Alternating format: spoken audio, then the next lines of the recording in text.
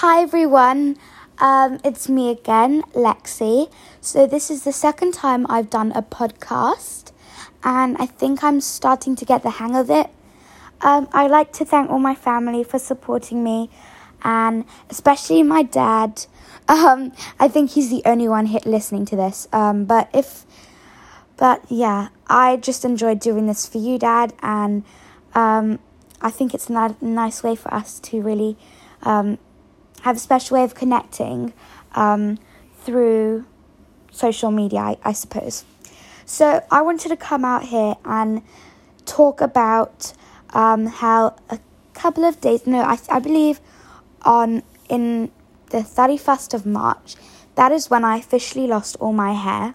And I'm going to give you a bit of the background story to how it happened and what were my thoughts during the process and how it affected me. So, I, at that point, had very little hair. My hair was very wispy. I had a few strands, but it was kind of up to my neck. But it was very, patchy. But I still considered it to be my hair. And I still did care for it as it was my hair. Because at the time, this was kind of the only piece of kind of classification and, acceptance that any girl could have. So I tried so hard to keep it.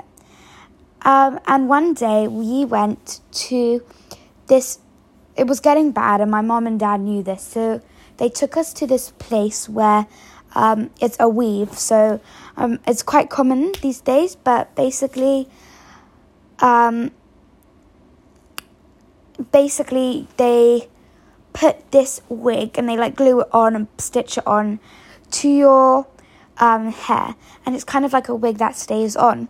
So I've never been a big fan of wigs, but I thought this could be like a new change up.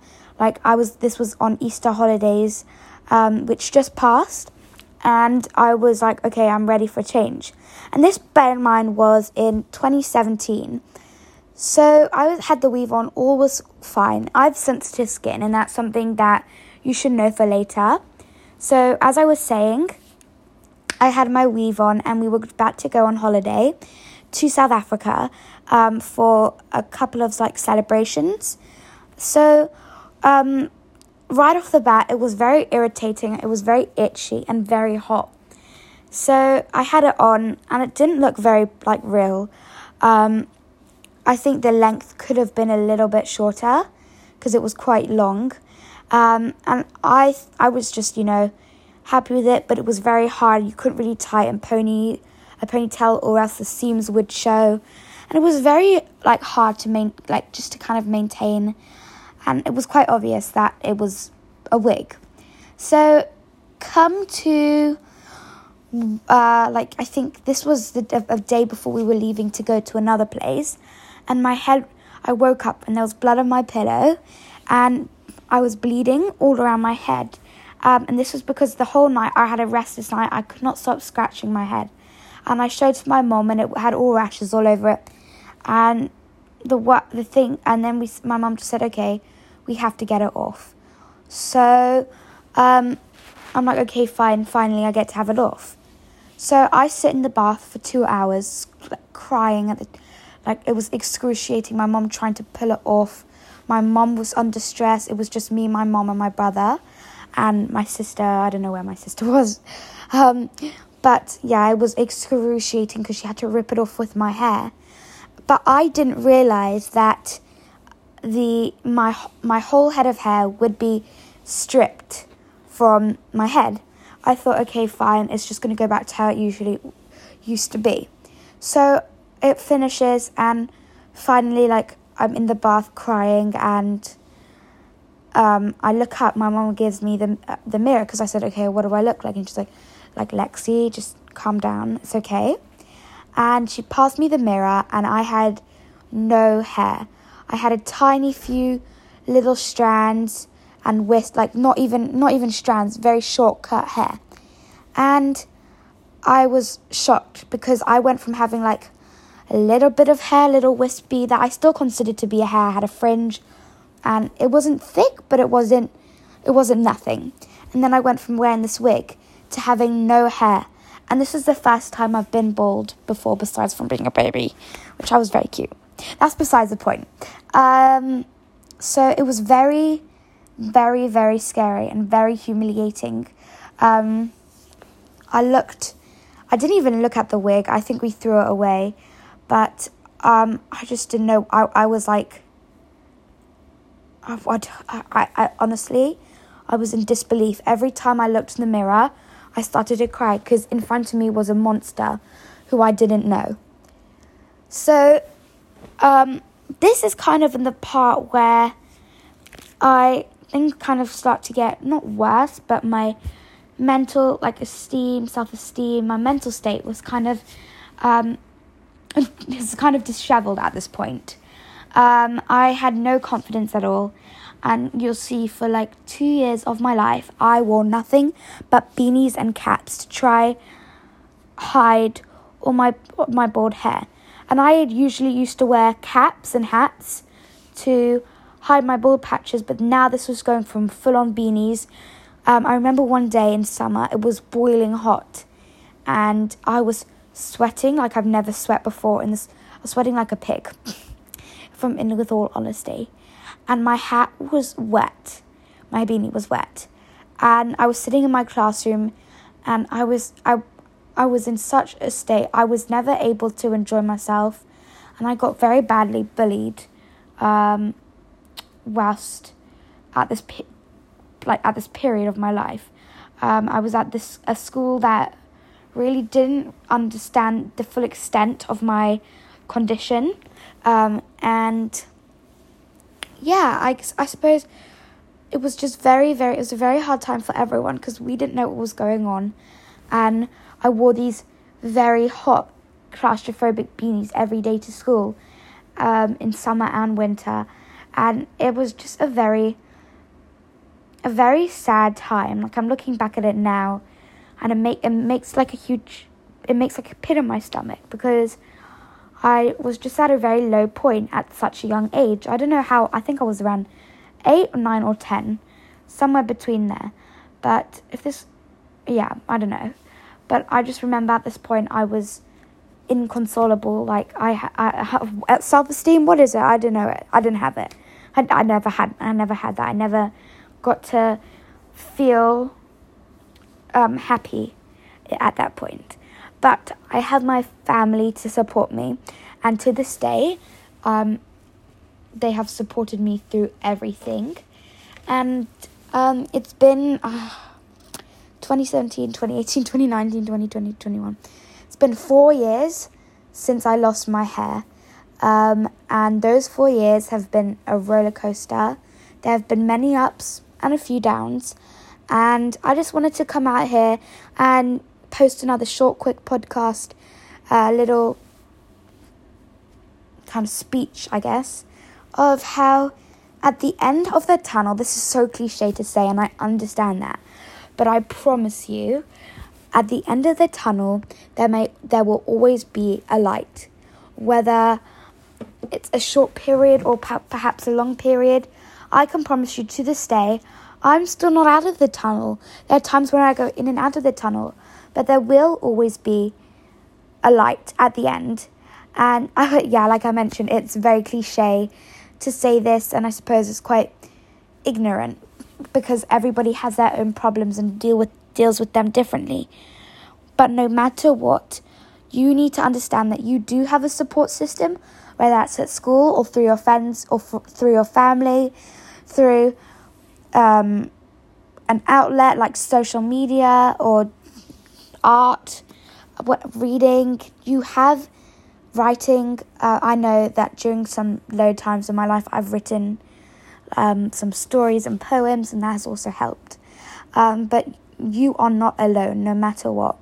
And as someone who's had a very traumatizing time as a child, the most thing I'm thankful for is how I got to really see how much my family really care for me. And it's something that we all take for granted, but I know I sadly did, but I don't think I would have made it to this day without them, because even though I've got kind of a small problem, it's alopecia, you lose your hair. It took a huge toll on my life, and it's changed me to who I am today. And I don't walk around, and I walk around saying I'm Lexi and I have alopecia. I've embraced the fact that not everyone's perfect, and it's very common to have something not completely all right. But yeah, nothing's as it seems. You may think someone's living a perfect life, but they're not. They have their own battles to fight. Everyone fights their battles, and that's what we have our families for. I'm sure my family, maybe yours or something, has probably had ups and downs, and that is normal. They all have their own problems, and I think it's important that you be there for them and they be there for you, because you can't receive things without giving, is my opinion. So just understand that there is a light at the end of the tunnel. These quotes are so cliche, but I promise you, these are what helped me cope. There will always be a light at... So here. Okay, sorry.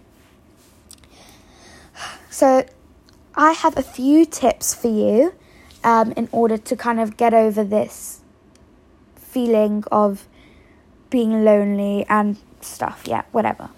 So the first tip I have for you is find an outlet, whether that's talking to someone, expressing yourself, singing, dancing, reading, writing, art. You need to find an outlet. And just even talking to your mum, or even just talking to your dog, or even to yourself in the mirror, it really helps you just clear your mind and clear your chest, and you will feel a very huge weight feel lifted on your shoulders. And the second thing is to always, if you don't have like enough supportive system around you, find one, whether it's your school environment or perhaps an after-school activity that you love to do, friends and family. You need to trust them, and you need to be open with them, and they will help you because they're your family and friends, and they know you. And yeah, and the last thing is to keep positive. It's another cliche word, it's another cliche thing that people often say, but keep positive. Here are three or a few quotes that I think are very important to discuss. So there will always be light at the end of the tunnel. Nothing is ever as it seems, and everybody is fighting their own battle. Recently, mental health has been a very popular topic, circling around social media. And I've had my own mental health problems, and perhaps you may too. But by confining in someone or a trusted support group or an outlet, or even just,